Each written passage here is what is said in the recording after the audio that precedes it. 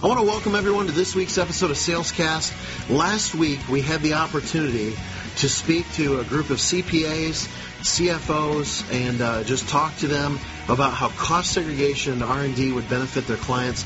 So today, we are bringing you that special hour-and-a-half long episode. We hope everyone enjoys. All right, as promised, it is 1:05 Eastern, and we're going to get started here. I just want to say, first off, thank you for everybody that decided to take time out of your busy day to come join us here. Hopefully this call is going to be informative for you and be able to, answer any questions you might have. When I call, I'd like it to be as interactive as possible, understanding that it is a one-way dialogue, so it makes it a little bit more difficult. Due to the size of the group that we have, we can't unmute the lines. So if you have any questions that you'd like me to make sure I address as I move forward, please just type them into the chat.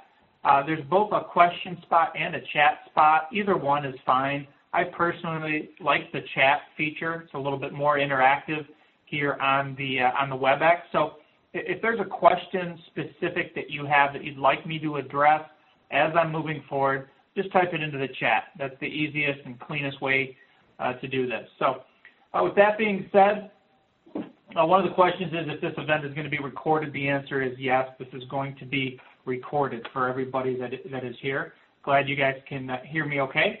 And so let's get going. I'm obviously, for those of you, most of you kind of know who we are or have been introduced. I'm going to go through a little bit of who we are and what we do, who I am, what I do, and then we're going to really spend some time on two of the flagship tax services that we bring to the table, which is the cost segregation and the research and development tax credit.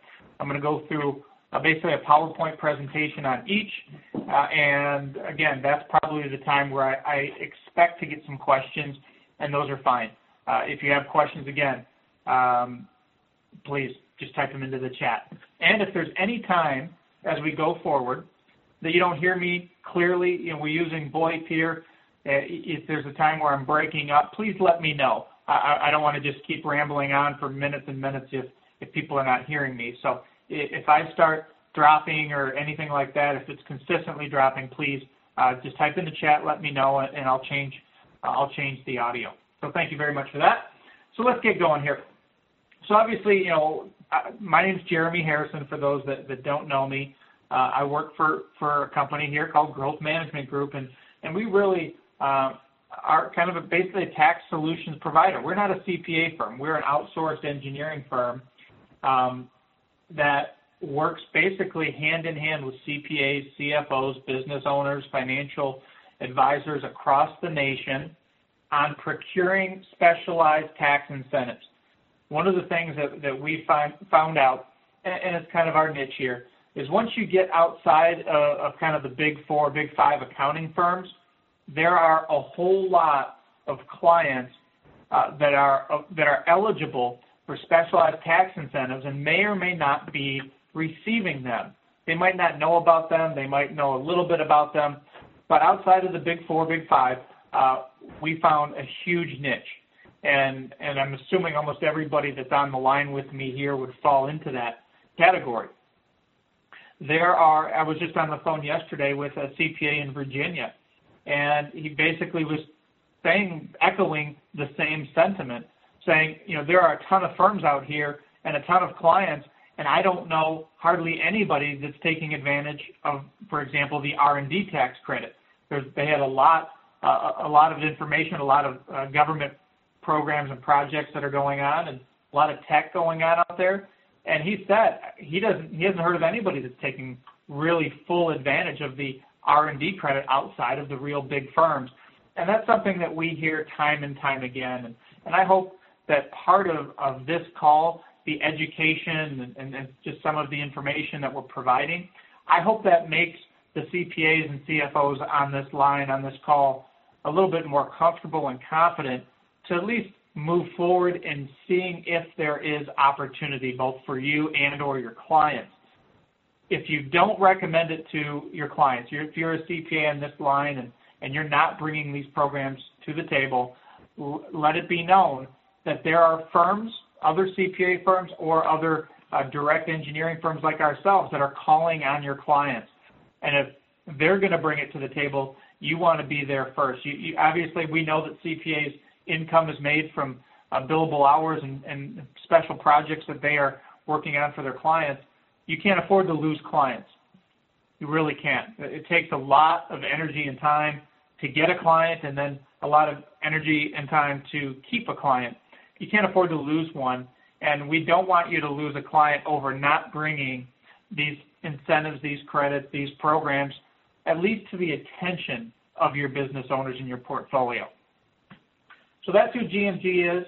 About me, so there's me right there. I'm the national director here. My background is in banking. I was a wealth manager with a pretty large bank for a while before coming on over here, the Growth Management Group. Finance is my background. So I came over in 2007.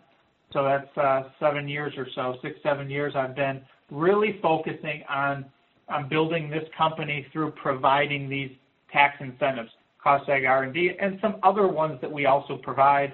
If you ever want to check us out online, you're welcome to. Today, again, we're going to focus on cost seg and R&D. I'm a national speaker. That's with the power of the internet and the power of tools like this WebEx, I can be a national speaker that never leaves my desk. But I actually do travel. Usually once every other month or so, I'm traveling and doing some presentations and things of that nature. A lot of it's educational. We realize that education is the key and knowledge is power. And when you're dealing with tax and things of that nature, if you don't have the education or the knowledge, you're probably not going to move forward with something in this complicated realm. So we understand that. And my job when I go out is that I'm just informing. I'm not trying to close business, just like on this call here. I'm not trying to close business. I'm trying to educate and inform, and I understand that if people feel comfortable with both me and our company, but as well as with the programs, then they're very likely to want to move forward. Cost seg and R&D has been my focus since 2007, as I mentioned. When I started way back in 2007, it was pretty simple. We had these programs that we had just kind of heard of, and we're starting a company surrounding those programs. And when I started, it was essentially, I got a phone book, I got to find some clients here. That's where my education came from, was just essentially cold calling clients saying, there's some programs that are available to you. I'd like to talk with you more about them. And that's how I got started. And thank God I'm not doing that anymore. To be frank, anybody that's done cold calling as part of their life knows that it's not the funnest thing, but it's necessary when you're building a new business, right? And that's how I kind of got started. And I'm also an executive coach and trainer. There's a lot of executives across the country that hired us to do some training and coaching for them on a lot of different levels. And that's something I really take a lot of pride in. It's probably my favorite thing to do, quite frankly, is roll up my sleeves, talking to executives and talk about how we can grow their business and how we can face the challenges that they're facing and overcome them. That's, like I said, I think that's my favorite part of what I do. So let's bring us to the flagship services here. Now, for Growth Management Group, we're working on, like I mentioned, cost segregation, R&D tax credit, and we also work on personal and real property tax mitigation. We also have hiring incentives that we work on, the WOTC program, Energy EPAC 179B, IC DISC. There's a litany of sub-programs, I guess I would call them, Tier 2 services, but the real fruit, the real bang for the client's buck is generally in the top two programs listed here, cost segregation and R&D tax credit. And now on this call, I'm aware that there are going to be some people that have a very detailed knowledge base of both of these programs, and this might seem very redundant. I just said, bear with me. We have a wide range audience here, and we want to make sure that we're going through the basics here. And maybe it's just a refresher. Maybe it's something you're hearing it from a little bit different perspective, and it'll be valuable. But I understand here that some of the information that I'm going to be going over is information that you're familiar with. So just be patient as I go through it. And if there are specific questions along those lines, please put them in the chat box, and I'd love to answer those specific questions. Like I said, for those of you that are just logging on, if there are any questions as we move forward here, please type them into the chat box. There's a question box in the chat box. I prefer the chat box, and I'll get to it. So let's move forward. We're going to start with cost seg, and we'll go through this PowerPoint here. Again, I'm expecting questions as I move forward, and I hope there will be. If there's not, I understand. It just means I'm doing a very thorough job. But if you have some specific questions, even if it's about a particular client and their qualification or a dollar amount, how much could this hypothetical situation qualify for? I'd love to answer those questions. So let's kind of dive into cost seg here. Engineering-based cost seg, and for those of you that understand the world of cost segregation, it is a gray world. It's not black and white. It is a lot of interpretation based upon the components that are put within a structure. What is a 5-year item? What is a 7-year? What is a 15-year? There is case law to help guide us. There are some basic parameters. There's an audit and techniques guideline. But there is still a lot of gray area when you're breaking down a building. And because of that, you have to be very careful that you're enlisting a firm that is going to do a thorough job and not do a lot of guessing, quite frankly. I've worked personally with a lot of different engineers. In the past, we've subbed some projects out to some engineers, and I've seen the different types of interpretation that's out there. And it's a little scary sometimes, where you'll have people putting assets into a 5-year bucket that has no business being in a 5-year bucket. It's ripe for audit when you do things of that nature. And what you're going to find with us is we're very thorough. We're very aggressive as well. We can be aggressive because we're so thorough. We can go after every component that should be gone after, but we're not going to make anything up, and we're not going to stretch and try to get something that is a little bit questionable, because we provide audit defense, where if the client is ever audited because of our work, if our report is audited, we have to defend that per our contract with clients, and we have to defend it at no additional charge. So when we get called in, if we get called in, we're going to be working for free. So we better make sure that we're doing things right from the get-go. And for me, I manage this department. I manage the engineers. And because of that, I want to make sure that they do a great job up front, because I really, quite frankly, don't want to have to deal with a huge audit headache a year from now or 5 years from now, what have you. I want to make sure we're doing it right from the get-go, and we shouldn't really have any issues. Let me make this full screen here. It might be a little bit easier for everybody to see. So, engineering-based cost seg. And again, some of this is going to be very redundant and basic, but that's okay. We'll just go with it. What is cost segregation?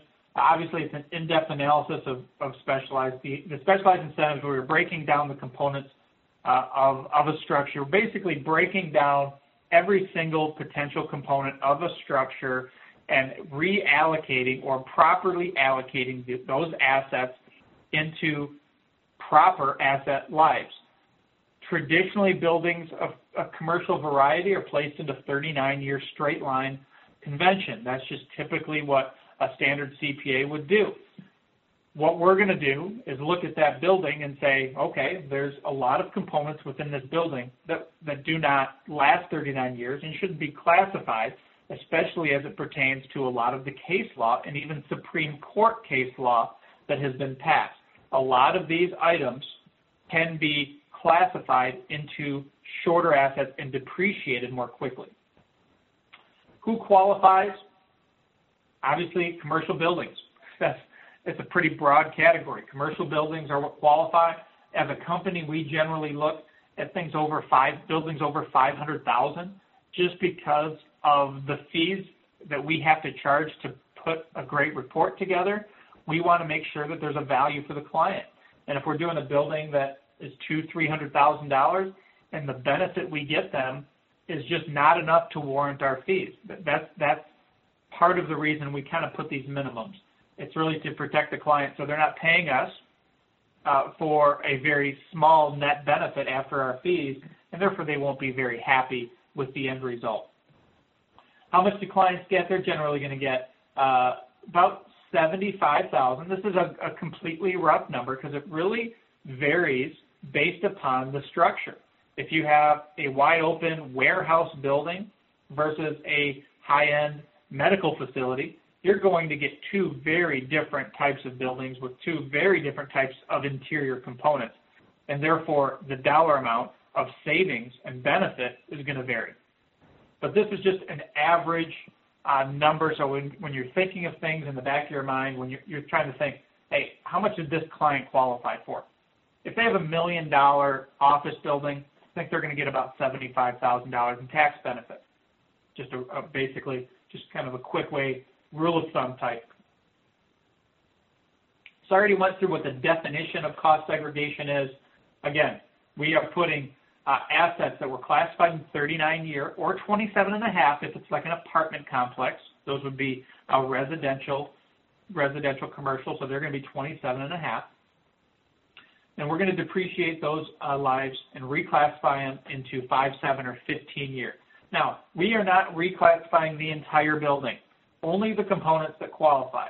In a traditional building, what engineering-based cost segregation firms are able to get is about 20 to 35% of the overall building. So if you have $1 million building, then we should hypothetically be able to reclassify 20 to 35%, $200,000 to $350,000 worth of components that we're able to accelerate. 20 to 35% is traditional for an engineering-based firm. What are the items that are typically reclassified? Well, this is just an example of some. Obviously, site improvements is something that is really low-hanging fruit. When a client is working on exterior improvement, landscaping, parking lots, etc., most of those components should be placed into a 15-year convention. So that's one of the accelerated methods is 15-year. So site improvements is one of the first things that we're going to look at. Are there site improvements? Were they properly classified? Fixtures, wiring. Wiring is one of the biggest because unless you are some type of engineer, you're not going to know how to allocate the wiring into a report. So we, as a firm, generally find a lot of fruit there because that's something we know how to do. And traditionally, a client would not have already classified the wiring into an accelerated bucket. And again, not all wiring qualifies.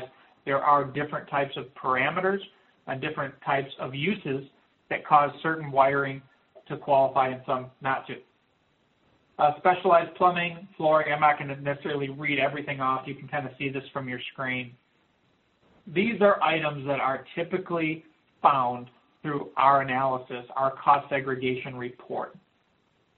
All right, cabinetry is an obvious one, furnishing, shelving, wall coverings, outlets. When you really think about it, you think of the guts of the building, and the general rule of thumb is if it's removable, it should be able to be accelerated. And now removable is another gray area, obviously. But if you just think of something that's able to be removed from that structure, there's a good chance that that component can be reclassified. Removable equals reclassified. There you go, I just thought of that.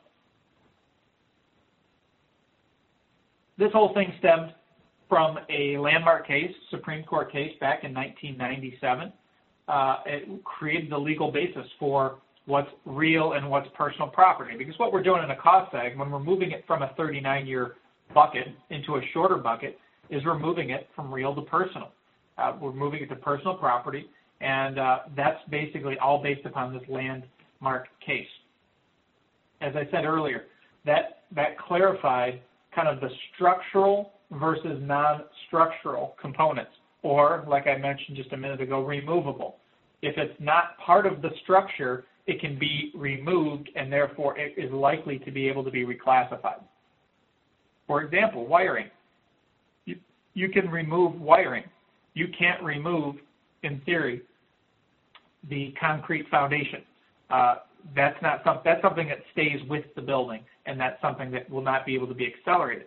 But if it's something that can be removed, and again, it's a gray area, and there's a lot of legal things that have been going on back and forth because, as with anything, people like to try to push the envelope when it comes to saving money on their taxes, and they might try to do things that are a little too aggressive. And because of that, they might take some things that are pretty much structural components and say, you know what, I could remove that. It gets to the point where you don't want to go to that level, and at least us as a firm, we don't want to go to that level where the pillars in the middle of an office building, we can say, well, we could remove those pillars if we really wanted to. So let's reclassify that. No, that's not the spirit of cost segregation, and that's not what we are all about as a firm. Obviously, this landmark case opened the door for new case law, and new case law is continuing to be written because of what I've been saying is that this is a gray area, and if something qualifies, it might have to go to a case law, it might have to go to the courts to identify if this is a qualifiable item, and if so, they're going to write the case law, and now other similar companies with buildings that have those components within it are going to be able to take that same accelerated depreciation based upon now new case law. And when we write our reports, our final reports that we give to both a copy to the CPA and to the client, we include applicable case law in each of our reports. So they're going to see, hey, here's some, not just the Hospital Corp of America landmark case, but some of the sub-cases that have since happened. We're going to put some of the a synopsis into the report just to show you that our findings are based upon case law, not based upon just what we feel should work.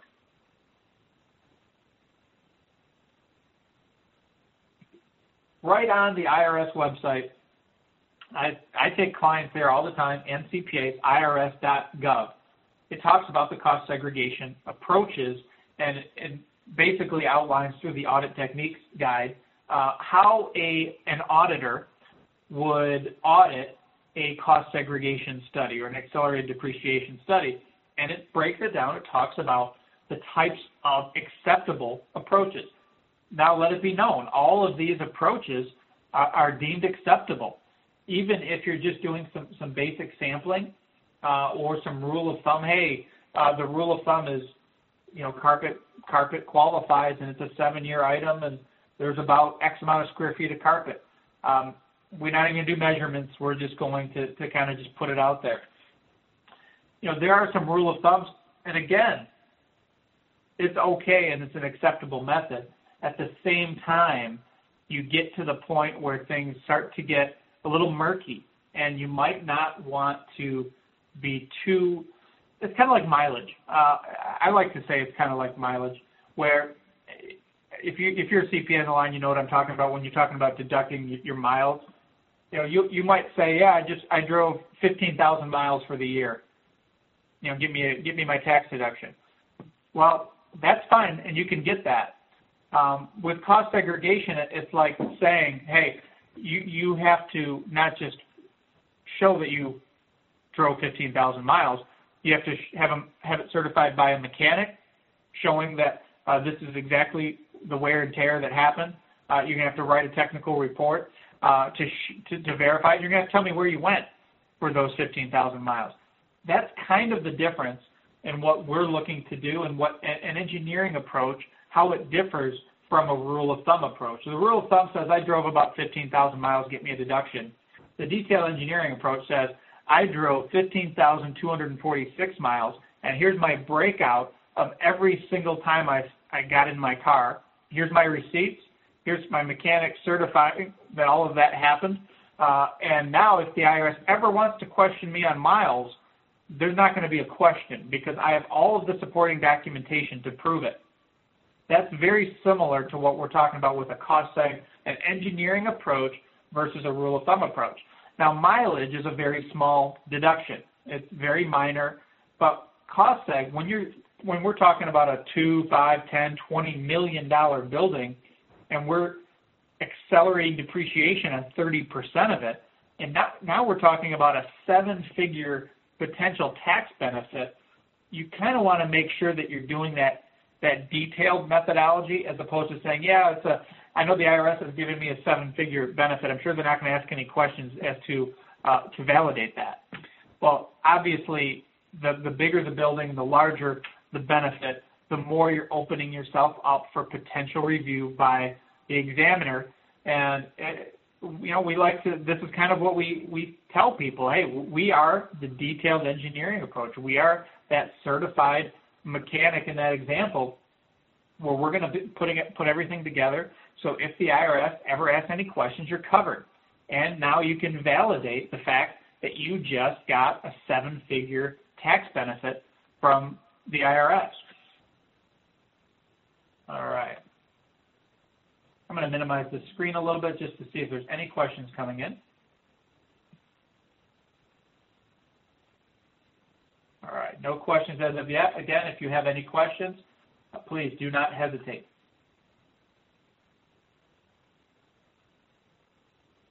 So what are the benefits to the owners when we're talking about a cost segregation study? And this is probably the question I get most.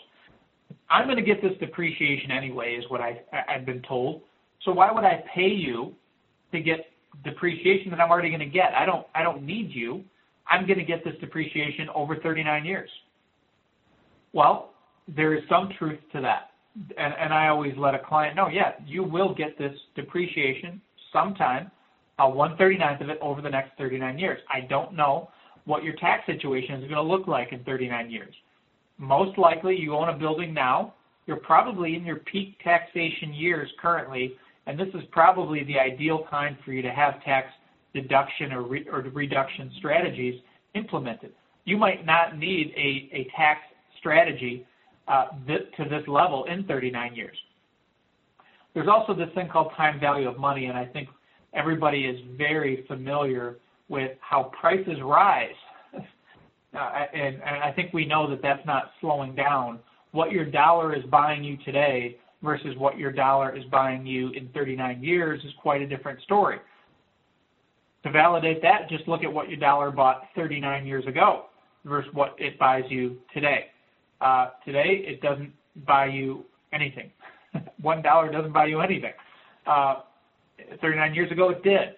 And so the whole purpose of a cost segregation study is being able to get that depreciation more quickly so you're saving tax dollars in today's money, knowing that in the future you're going to have less of a tax benefit on that because you've taken the tax benefit, but you've taken it in today's dollars. And today's dollars are a lot more valuable than 39 years from now, their dollars, right? So the benefit, obviously, we're increasing cash flow because you're increasing the depreciation expense. Now, unlike the R&D, cost seg is not a tax credit. It is simply an increase of something you're already doing on your books. You have an expense side of your ledger, and we're increasing that. You have a line called depreciation expense. We are increasing that line. The higher your expenses are, the more you're going to be able to offset your income. Therefore, you're going to have less of a tax burden. So you're saving tax dollars by increasing your expense. Saving the tax dollars is obviously an increase to cash flow.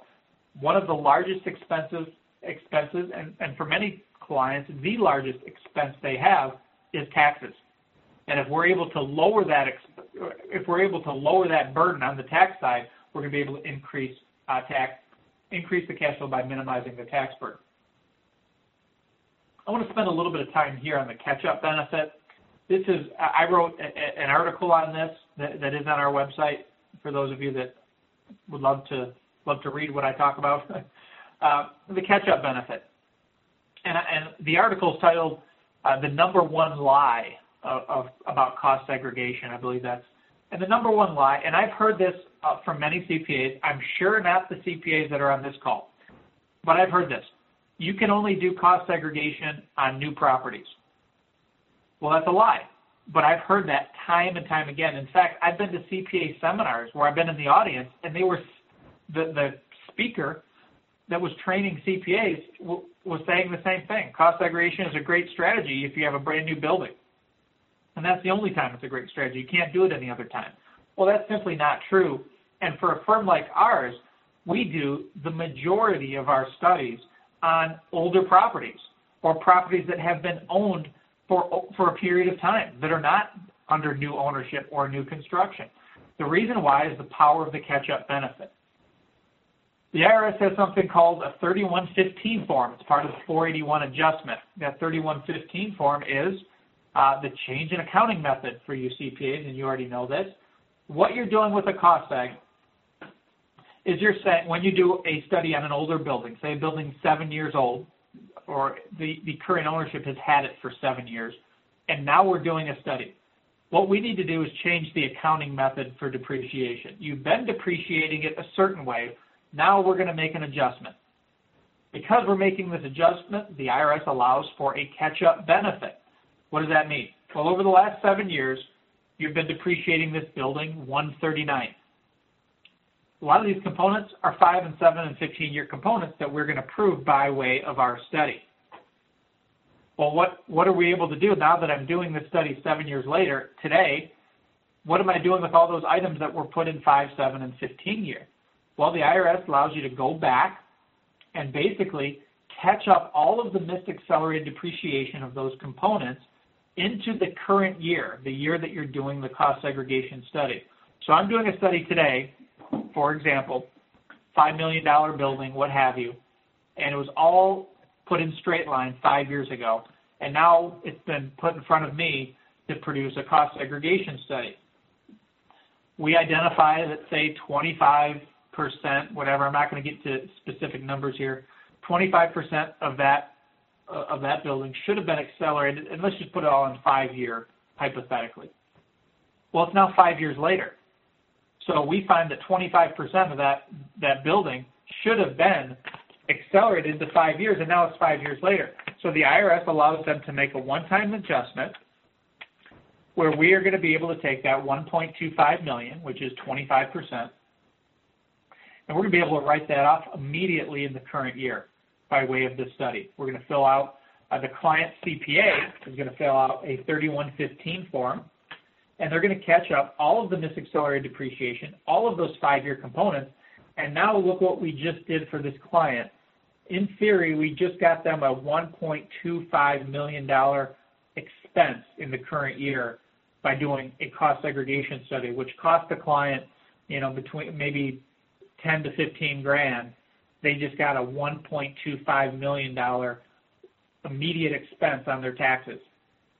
That's very powerful. That's why most of our studies are done as a catch-up benefit on an older property. Now, we do plenty of studies on brand new facilities, or the current ownership just got the building and they want to do a cost seg. Well, of course, it's obviously great to do it right when you get the building or right when you build the building.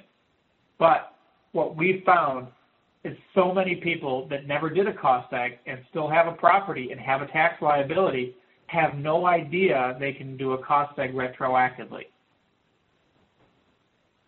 Hopefully those that are on this call understand that in full. All right. And obviously, anytime you're increasing cash flow, it can free up money for investments. People that own commercial property generally are investors. And the more money that they're able to have at their disposal, the more they're able to do things with that money and make more money. And that's why this is such a powerful strategy. Here's some frequently asked questions that we get.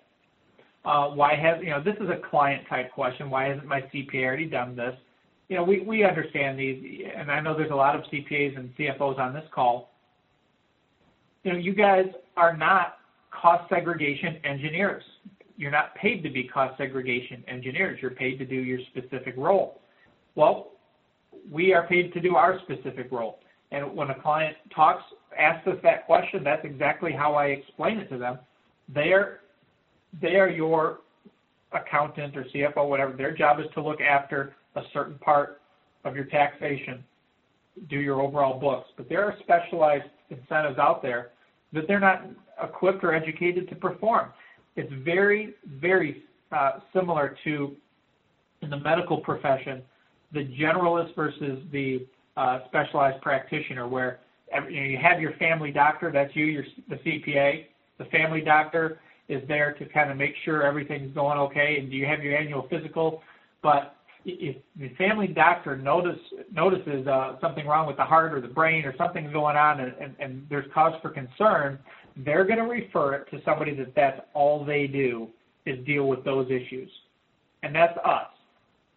You're going to refer a client to us, and all we deal with are these issues. We're not a general CPA, and we're not a CPA at all. We are a specialist that just focuses on a couple of these items in a way that a general CPA could never focus on. That's why we can do it so well. I already answered this question, but this is a really good question, I think, even for the CPAs on the board, because I do get this. CPAs ask me, well, this client is not going to want to have to amend their tax returns to utilize this benefit. As I just mentioned, we hardly ever see a client amend tax returns to get the benefit. They can. They don't have to. They can perform the 3115, and that's catching up the benefit into the current year, no amending, no mess, no worry about is the IRS going to look at my amended return, and is that going to open up another can of worms? You don't have to amend. Now, when we start talking about the R&D tax credit, if you want to get a prior year benefit on a prior year tax return, absolutely you're going to have to amend. Will this study trigger an audit? Very common question. CPA, CFOs, and business owners alike. Nobody seems to like to get audited. Nobody likes to deal with the IRS.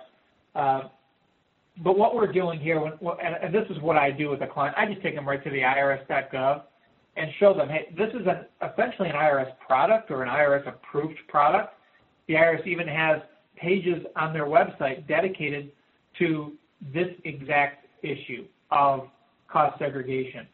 The way that you avoid audit is by really doing things above board, but sometimes there's nothing you can do. An IRS examiner can do and examine whatever they want. If they are going to examine it, it's probably good that you hired a specialist to handle this area. That's a way to make sure that you're covered. So this study is not necessarily going to trigger any type of audit, but it is going to help you if you are audited. As I mentioned, that we include the audit defense in obviously all of our reports. This is just, I don't want to go too much because this isn't really product related. This is more GMG and how we do things.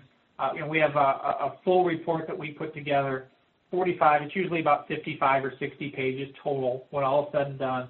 We have the executive summary, we have the case law, we have obviously our audit defense in there, and basically we're just kind of breaking out all the assets.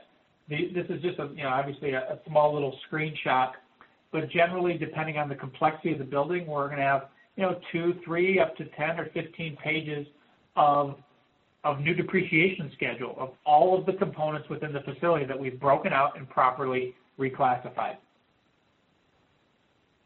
All right. Obviously, we include pictures, and again, all of these things are done. We put our reports together assuming there's going to be an IRS review. That's just, there usually is not, and in 7 years of doing this, I've gone through 2, and that's hundreds and hundreds and hundreds of studies and only 2. But we put our reports together understanding that it could happen, and we want to make sure that the IRS examiner understands that we've been to the facility, here's the pictures to prove it, here's all of the breakouts, here's our methodology, etc. All of that is included in our report. Like I said, all the detailed breakouts by asset. Here's a little bit I'm skipping through some of these. And here's some case studies. Any CPAs, this is kind of for you if you have, hotels are great, grocery stores are great, manufacturing is great. But at the end of the day, anybody with a commercial building that pays taxes is a candidate. As long as they haven't had the building for over 10, 15 years, and the building has a decent basis, $500,000 or more, probably worth a review. There's a couple more.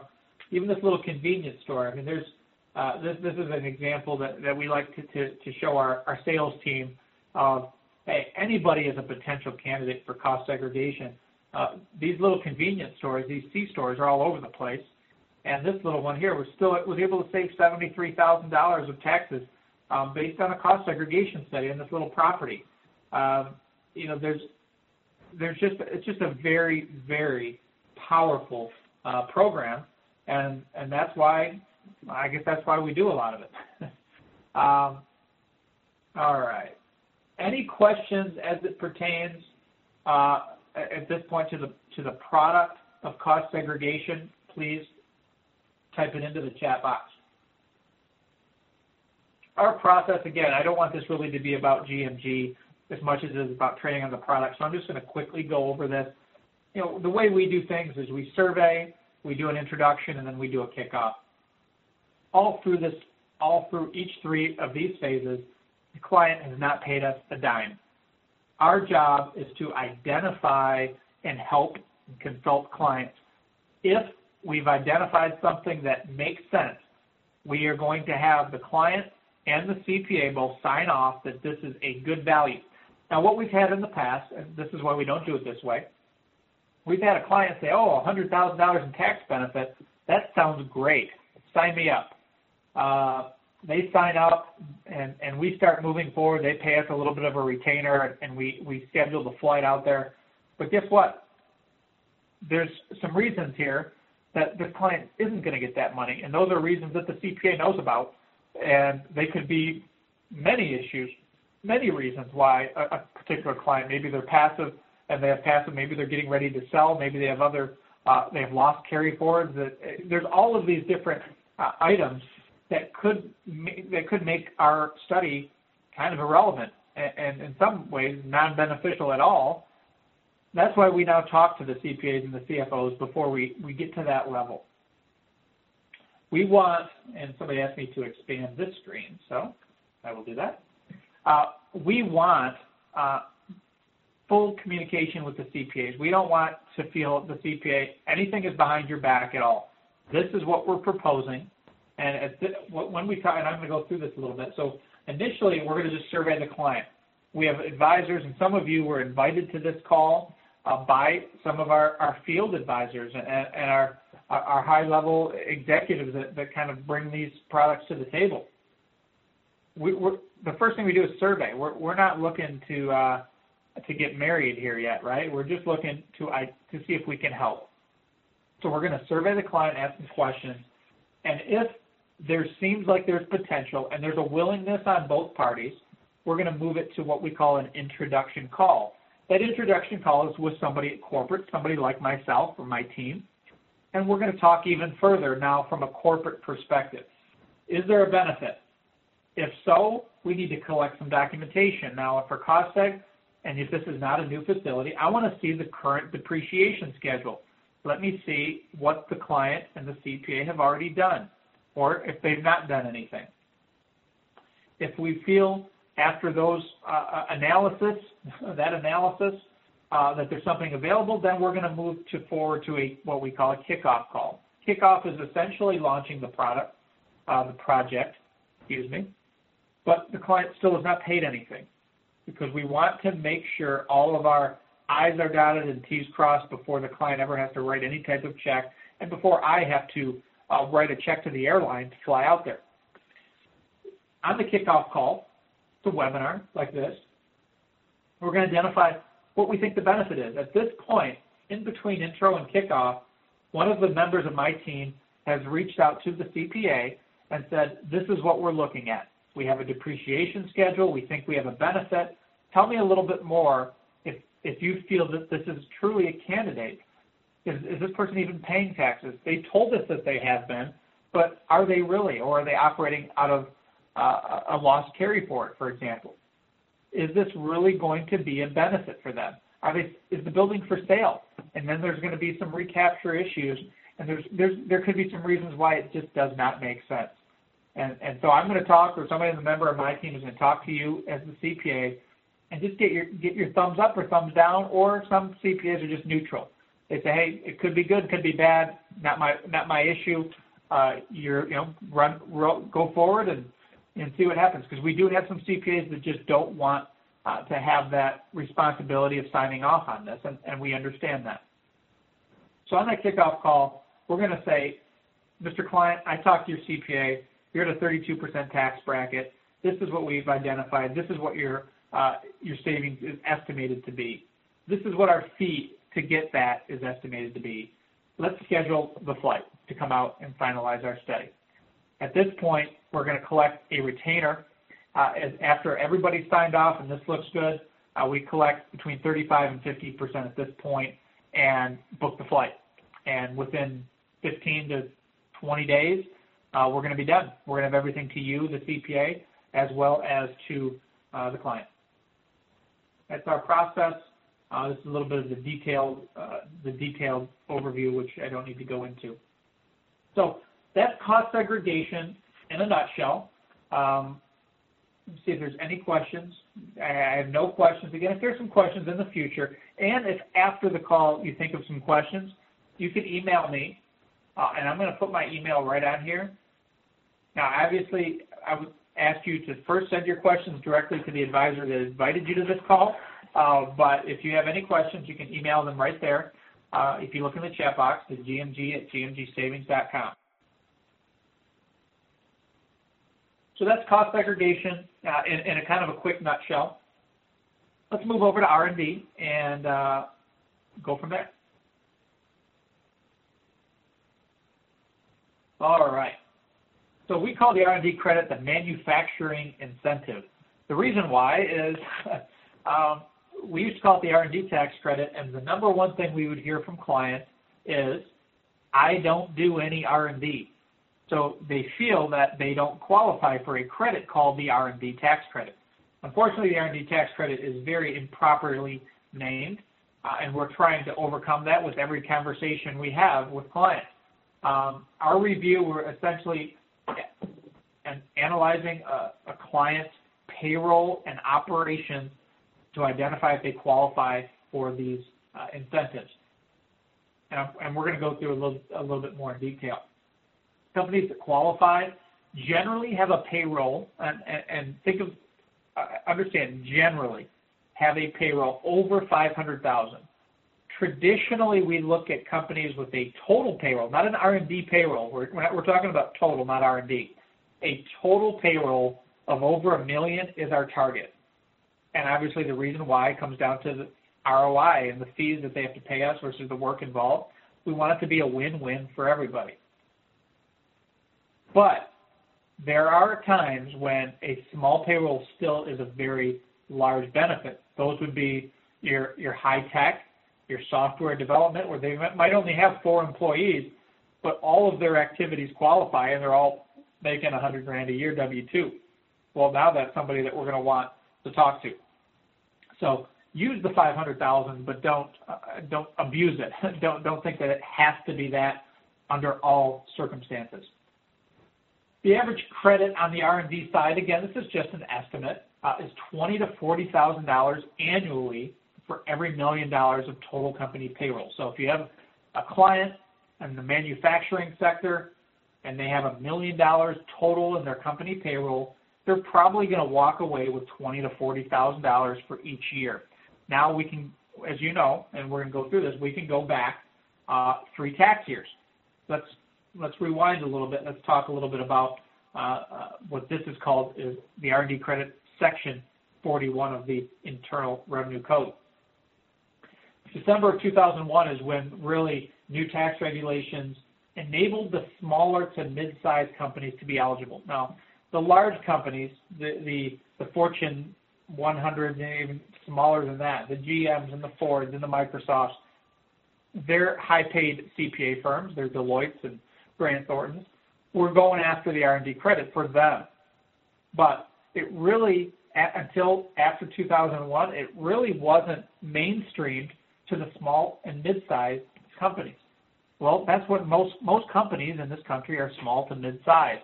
And so new tax regulations enabled those companies to be eligible to take the R&D credit. They relaxed the documentation and discovery requirements, and that's really the key, is a small company doesn't really have the income to pay for all of what was needed to be able to capture that credit. They did, but at the end of the day, they would have been paying their accounting firm the entire amount of the credit.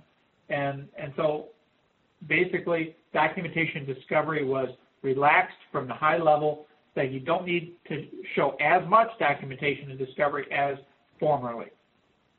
Obviously, the goal of this credit is and was and always will be to keep innovation and creativity in the U.S. and encourage economic growth here.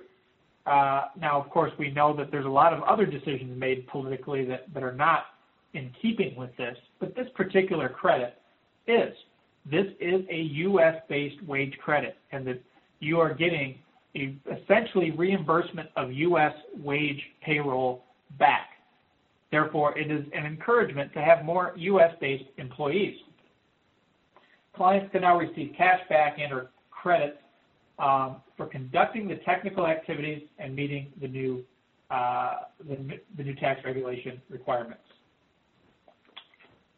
Let's talk about R&D from a picture standpoint. Traditional versus the current definition. So generally, when people think of the R&D, and when I talk to a client, they say, I don't do any R&D. It's because they think of R&D as scientists and lab coats tinkering with chemicals.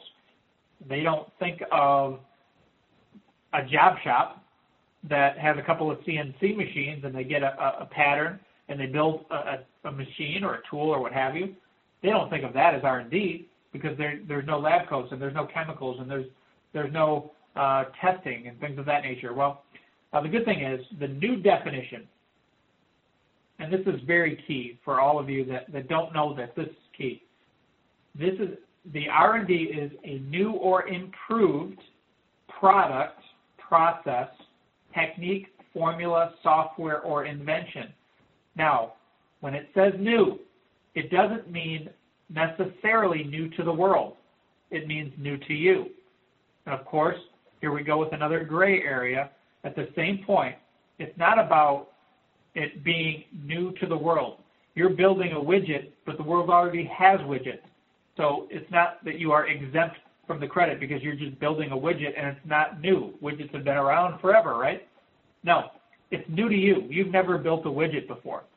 You've never gone through the process of figuring out how to build a widget, the testing as you built it, the tooling of the machine, the programming of the CNC and the computers to be able to spit out that widget. These are all things that are new to you and therefore qualify in part for the incentive. There's a couple other things that need to be taking place though. Not only does it have to be new to you or improved to you, it has to be technological in nature. If you're looking, we get this a lot, if you're, let's say a printer. Yeah. If you're a printer and you changed your ink from red to green because it's prettier, that's not a new process or a new technique. It is in theory, but it's not technological in nature. So keep that in the back of your mind. It needs to be technological in nature. It needs to have some science behind it. There has to be some testing and some reasoning behind it. It's not just aesthetically pleasing that causes this component to be improved. It has to eliminate uncertainty. Obviously, when we use the word of experimentation or testing, we're talking about how did you get to the end result. Obviously, if I'm up here in Michigan, a lot of job shops up here that are suppliers to GM and Ford and Chrysler. GM gives somebody, one of these job shops, a mold or a print or a plan, and they say, build this.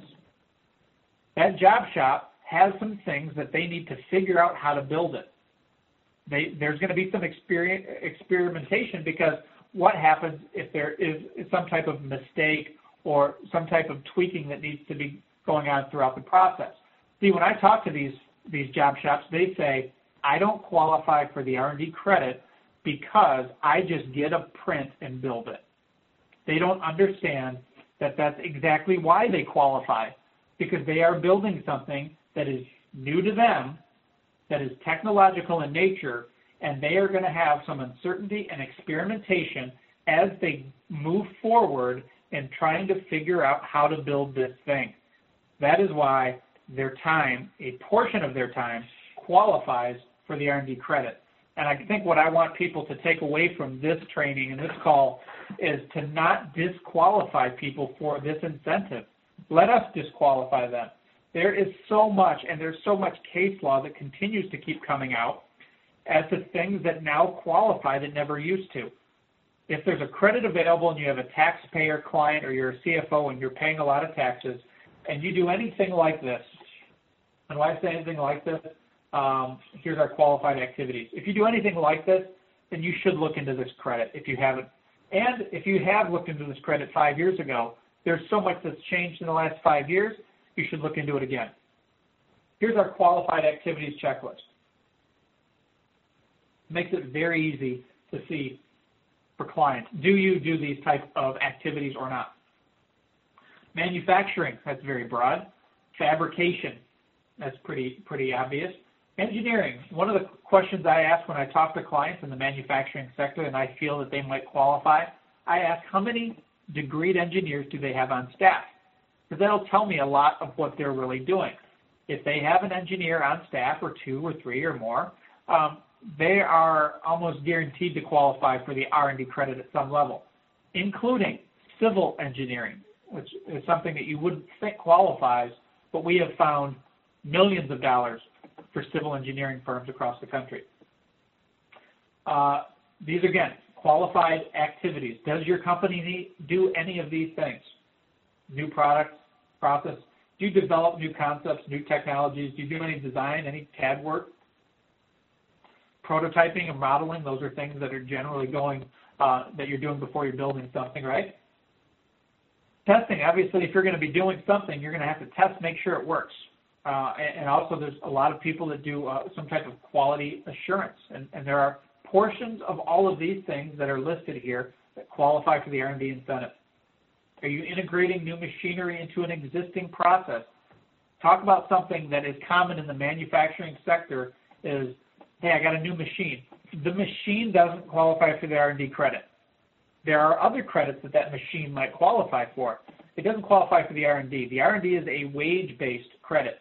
However, who is programming that machine? Who is spending the time trying to figure out how the heck to get this machine to do what we want it to do? That time that member of your company is spending trying to figure out what the heck this machine is supposed to do, that time is qualified for the R&D tax credit. You pay them, they're on a $60,000 a year salary or $80,000, whatever that is. A portion of that should be reimbursed because they are doing R&D activities by testing and trying to integrate that new machinery into the process. If a company does any internal software development or improvement, even if it's not necessarily for sale, then there's potentially a benefit there. I have one member that just mentioned I am breaking up. Please, just to make sure that it's not your connection, please let me know how I'm sounding to everybody else. A couple people could just chime in on the chat and say if I'm sounding okay or not. Okay, thank you. Sounds like I'm doing all right. Automating or streamlining internal processes, developing tools, molds, or dies, and developing or applying for patents. These are all functions and activities that qualify for the R&D tax credit. And if you or your client are doing these activities, you should really look at having an R&D credit review. All right. So the benefits to owners, obviously significant credit / cash back from 3 open years. So I haven't talked a lot about this, but the R&D credit, you are enabled to go back 3 tax years plus the current tax year. So for example, right now people are just finishing, if they file an extension, they're going to be finishing up tax year 2012. 2012 is likely their open year. So 2012, if they're current, they can go back 3 open. That's 11, 10, and 9. That's assuming in 09 they filed an extension as well. but because it's based on '09. However, hypothetically, if I am talking to a client today that files an extension, is filing October 15th, I'm looking at them and saying, we have 2012, 11, 10, and 9, essentially 4 years that we can go after incentives. Now, to go after those incentives, as I mentioned earlier, to get those and procure those incentives for prior years, you are going to have to amend tax returns. That's just how you get that's how you get a tax credit on a prior year, is by amending and applying, putting that credit in there. Dollar for dollar tax reduction on the current year, and according to the IRS, we always like to get interest back, right? If you're getting a refund on a prior year, then they include a little bit of interest because they've been holding your money hostage, right? You should have gone after this credit. You didn't. Now you are, and you would get paid back with interest. It's always nice to get a little interest back from the IRS. And as a typical traditional tax credit, you can carry forward unutilized credits. Some of the frequently asked questions I get pertaining to the R&D credit: what type of background and expertise is necessary to really provide this service? And again, just like cost seg, R&D is a very technical credit. We have some CPAs that tinker a little bit. They do a little bit, and they do a little estimating and say, yeah, your payroll is about X. I think you can qualify for about this amount of credit. So let's just write that number down. Let's be very conservative in case the IRS asks any questions. That's not us.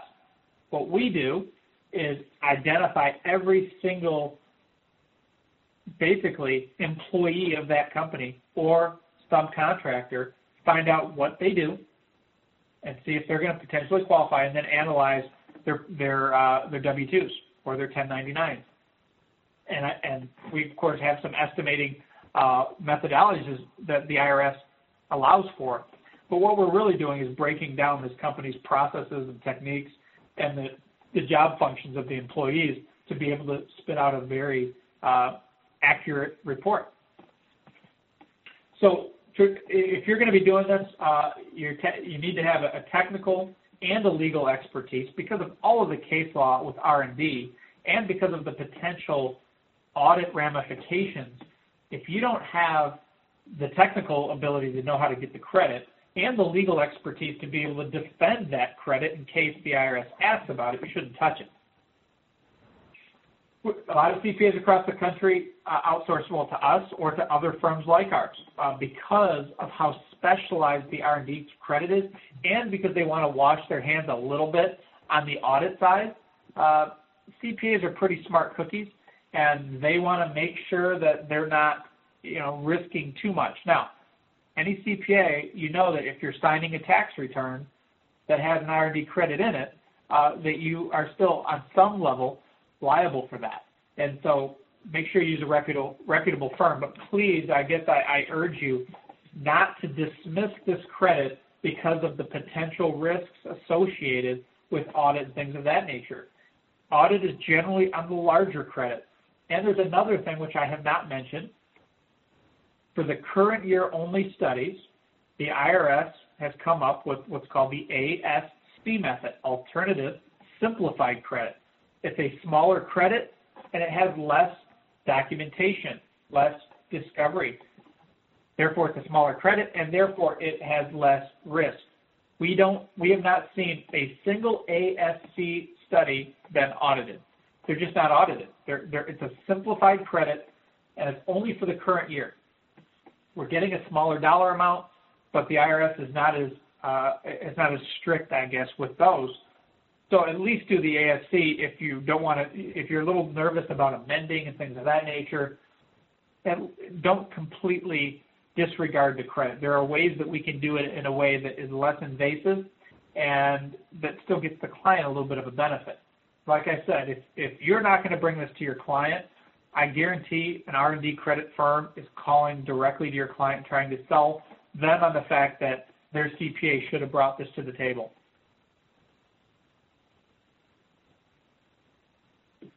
Here's a good question. Our clients have never documented the activities of the employees, so we can't get the credit. Actually, that's not true. What we do and what a couple other firms like ours do is a pretty thorough interview process. Now, there's this balance here. We want to get very good information, but we don't want to interrupt the operations of the company.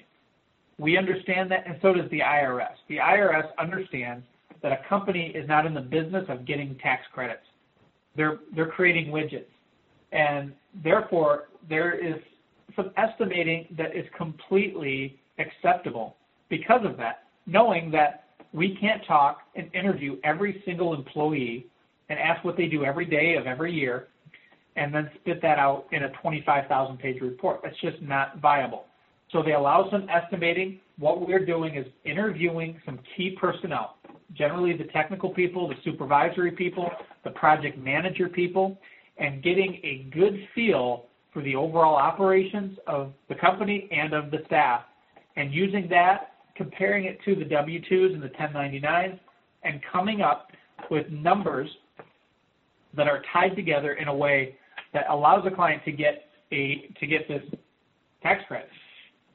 How long does it take the client to realize the benefits of the study? For the previous 3 open years, it takes 1 to 4 months after amending. All of you CPAs know that when the ball is in the IRS's court, you never know what's happening, and you never know when it's happening, and that's just the reality of the situation. So I do an R&D credit for this hypothetical client that filed an extension. I'm going to do 2012 right now, and let's say we use the ASC method for right now. Well, the client is going to see the benefit the day that you finalize the return, because the benefit is dollar for dollar reduction on that tax return. So they're going to see the benefit immediately. However, we're also amending the last 3 years, 9, 10, and 11. On those years, I can't really guarantee when the IRS is going to review it and cut you your check. We generally see 1 to 4 months, and that's pretty much all we can say because we just don't know. And there's other factors involved. Do you owe the IRS any money? There's some factors. We had a client a long time ago that complained a little bit about why they hadn't gotten their check, and we found out afterward, well, they owed the IRS a lot of money. Well, they never got the check. Obviously, the IRS took that money off what was already owed them. That's something that's out of our control. We don't know if you owe the IRS money or not. And I answered this question just a minute ago. Will this project disrupt the employees or the CPA's daily activities? And again, there's going to be a little disruption, that's just honest, but our project is designed to have minimal client and CPA time. We have a process that's buttoned down. We've been doing it for 7 years or longer, and we understand what we need to do. When we walk into a project, we know what we need to do. Who do we target? And we have checklists built. What specific questions are we asking? For example, we walk into a job shop, and I know I keep using this example, but it is what it is. You walk into a job shop, and we've already done 100 and something projects for job shops. So we know what we're looking for. We know who we're looking for. We know what questions to ask, and we have a very good idea of what our end deliverable is going to look like because we've done so many similar. Again, that's another reason why us versus maybe another firm or a CPA firm on their own, where it might be a little bit better because of our experience in these different industries. So we're not starting from scratch or recreating the wheel every time we have a new project. We know that, hey, ABC company that builds widgets, hey, that's just like XYZ company that builds widgets over in the other part of the town. Almost the identical company. We know exactly what we need to do to get this credit. Who we need to talk to. We're going to get this thing turned around in just a few weeks. And so that's the benefit of having a firm with a wide pull that has a lot of experience doing this. This is a little savings estimate slide. Again, it's basically what this is talking about is our fee cap, because we do charge, we charge a project fee or hourly rate, but it's a project fee not to exceed a percentage of the client's benefit. Because of Circular 230, this is, again, a little gray in how you can charge clients. We don't charge a contingency percentage. We used to before the laws were more strict. So what we charge is a project fee. And we tell the client up front, your project fee will not exceed 35% or whatever that rate is of your benefit, your net benefit. So that includes audit. And again, we can get burned because, for example, we get a client $100,000, we charge them $35,000 hypothetically. Charge them $35,000, and for whatever reason, there's an audit review that needs to be done for this particular client. And that audit review costs us 50, 60 hours of our attorney's time. We just lost money on that project. Good reason why we want to put our studies together in a manner where audit is a very small possibility. Hopefully the IRS examiner looks at it and says, great job, it's a very technical report, you guys are fine. We don't want a client to get audited because we know when that happens, our attorneys, which are not cheap, are going to charge us enough where our fees are really not going to help offset that. So inevitably we charge approximately 35% because our fee is capped. So we can never charge the client more than $35,000 in that example, even if we had to spend all that time, because in the contract that they signed that our fee would not exceed 35% of their net benefit. So that's how we charge a project fee and not a contingency base, but the client is still protected by that cap. In this example here, it's basically on the bottom, you have payroll numbers, and then up here, the blues are basically a 4-year credit. So in this example that I was using, we think we're going to get a 4-year credit for this company. If they had $1 million payroll, let's use a bigger number. Let's say they have a $5 million payroll. Then this blue here is their 4-year credit, which $250,000, $260,000 or so on a $5 million payroll. Because remembering we can do 4 years. So 4 years times $5 million, that's $20 million worth of payroll that we're going after. You get a nice little benefit there.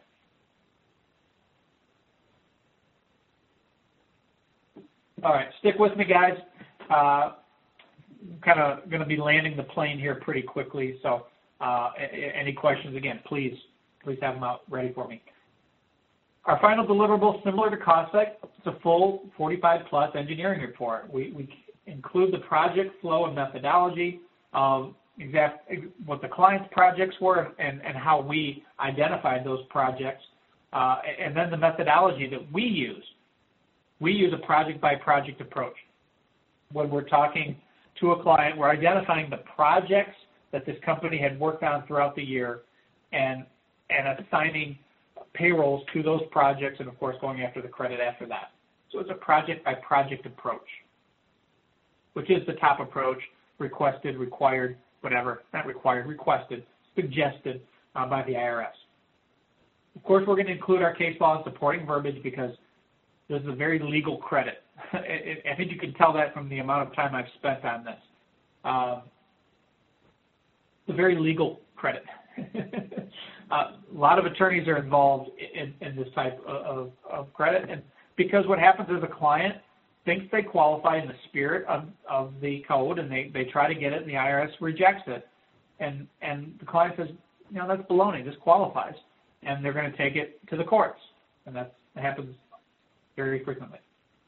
Your final deliverable, again, continued qualified research expenditures, your QRE breakdown, which is essentially year over year, how much did the client qualify for, what's their credit. We're going to provide the ASC breakdown if that's applicable. We do help prepare the 6765 for you, Mr. CPA. So we can give you the numbers and you can put it together, or we can put it together. It's just essentially a number on a form. And then we're going to provide a summary of the wages. Johnny Smith made $140,000 and $32,400 was on R&D related activities. That's what this wage summary is. It's a breakdown of the employees and what qualifies for the incentive. Again, a very thorough report, something that, of course, a CPA on their own wouldn't have time or expertise or knowledge or the desire to do. Here's a couple of case studies, and I did have a question asking about the net benefit, and another question asked about are copies of this available to advisors, and these presentations, all of you that are advisors that are on this call know that these presentations are available in the app. So you already have those available to you right in your app. Defining the net benefit, let's get that before I get to the case studies, because we talk about gross and net, and we charge on the net. Basically, you have to pay taxes on your credits, right? So if you get a $100,000 tax credit and you're paying 35% on that, you're actually getting a net of $65,000, right? Well, it's that $65,000 that we charge our fee on. So we would, in that example, we would charge 35, a cap of 35% on the $65,000, which is 23 grand, not on the 100. So we don't charge on your gross credit because we understand that credits are added back as income. So thank you for that. And I just want to make sure that you know that we're not looking, if we charge on the gross, all of a sudden we're pretty much charging 50, 60% of the benefit. Good for us, bad for the client. So just you CFOs, CPAs, advisors, everybody on the line, these are just some people to have in mind. Injection molding, job shops, here's an adhesive manufacturer. Again, I like to get you thinking outside of the box, maybe some clients that you didn't think would ever be really an R&D type candidate. I want you to be able to see from here that they're very well maybe. Civil engineering firm. This is their office. This isn't a big manufacturer. This is a civil engineer that spends all their time on the road. There's definitely benefit for civil engineers. It's a whole company worth of engineers, and they do a lot of QRE, qualified research expenditures. Big parts manufacturer, again, anybody that's a true manufacturer, they're making something, then we should be looking at it. As long as they could use credits, and that's one thing I bring to the table with CPAs is if you got 5 years of carry forward losses, I don't necessarily advocate that you have a client do an R&D study and now they have more losses. They paid fees, so good for me, like I mentioned. I made money, but they can't utilize these credits for 15 years. It probably doesn't make a whole lot of sense.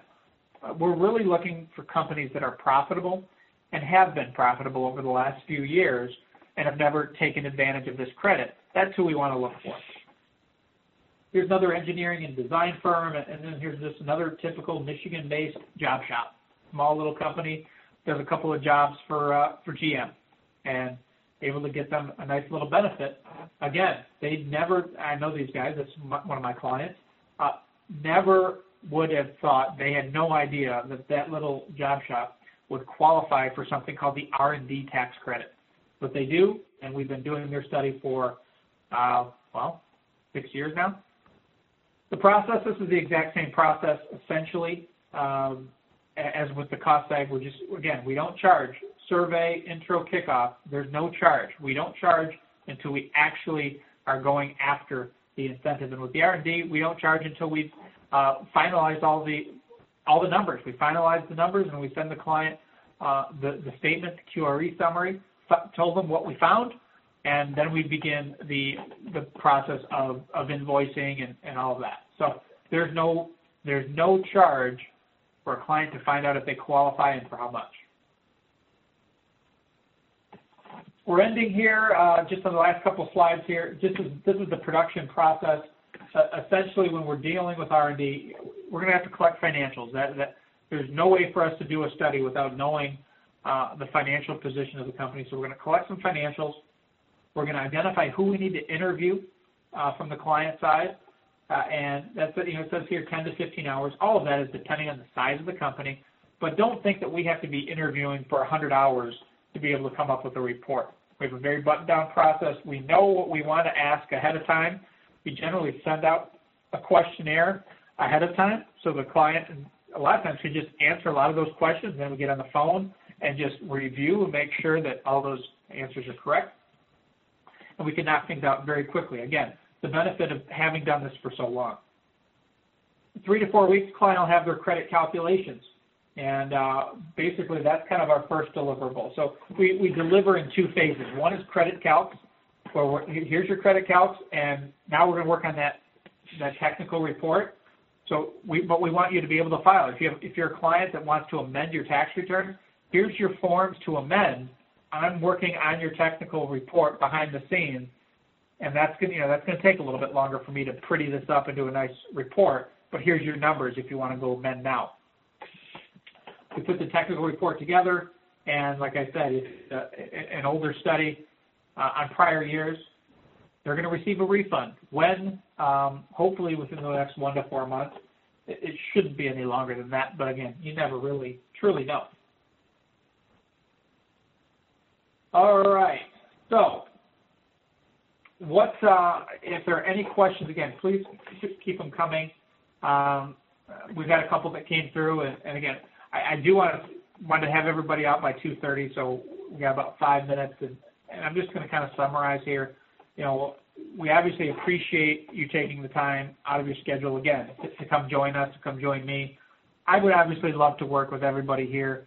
This is obviously a little bit for education, but also I would love to build a relationship. I'd love to work on a project with you and go from there. There's no reason for me to hide behind that. The people I educate, I'd also like to work with, right? And I'd love to work with you. If you have some clients that either own commercial property or do some type of manufacturing on the R&D side, I did want to, right here, these are some industries just to look at. Just kind of leave this up until we close out. If you have clients or you are in any of these industries, might as well check it out and check it out with somebody. We'd obviously love you to use us. But either way, if there's a credit available, the number one thing that we want you to focus on, CPAs, CFOs, advisors, is are you guys profitable? Are you writing a check to the IRS at the end of the year, or are you writing quarterly checks? Are there taxes being paid? And if so, then we really should find ways to reduce that. That's kind of what CPAs, is kind of what your clients are asking you to do. It's great that you do their books, but if you're not reducing their taxable income, they can find another CPA. I know that's blunt, but you know what? That's just how it is.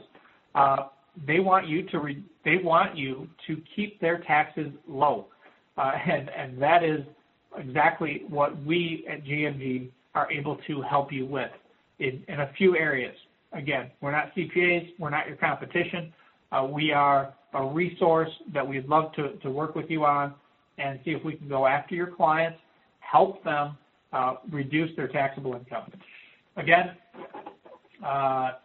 GMG at GMG Savings. If there are any questions that come up, somebody asked a question about software development, if they qualify, pretty much. And again, there are specific niches within software development as this question is coming in. If somebody is developing software, they have software programmers or engineers in-house that they're paying W-2, then absolutely we should look at seeing if what they're developing qualifies. There is not a guarantee. There's a separate software test that we do where there's multiple questions that we ask to really find out if a software company does qualify, because there's some extra qualifications and things that the IRS is looking for when it comes to software. So the number one thing that I would leave you with is if they develop software, they have software developers and coders and programmers in-house, then we should look at moving forward. Again, let's get them, let's talk to them, let's identify it, and if in the end there's no benefit, we'll let them know, no harm, no foul, no fees were charged. But what we don't want to do is assume, well, I don't think this type of software qualifies, so let's not even look at it. Let's always err in the side of let's try to do it. Let's see if there's anything there. And as I've said before, we are not going to expose your clients to any undue risk because we know that we're taking on that risk with them as it relates to the audit defense side of things. So we don't want them to get audited, and therefore we're not going to do anything that would cause them to be audited. Again, if you have any questions, and please just kind of write this down or put it in your email or what have you, this GMG at gmgsavings.com, that's my email. It's also checked by my assistant. And if there's something that just comes up, if you have a client or if you're a CPA with a client, I'd really suggest that you just talk to the advisor that invited you to this call and let him kind of run with it. But if there's any specific questions that you'd like me to directly answer, I will. And through email, that's generally the best way. So, again, I really appreciate you guys. Again, it took an hour and a half out of your day just to hear me talk, and I really appreciate that. And, again, I hope it leads to something, but if not, I hope you got a little bit of education, feel a little bit wiser about cost seg and R&D, and can help you or your clients get these benefits. So with that being said, I'm going to sign off. Thank you, everybody. Have a great day, great week, weekend, and enjoy the start of the NFL football season tonight. Take care, everybody.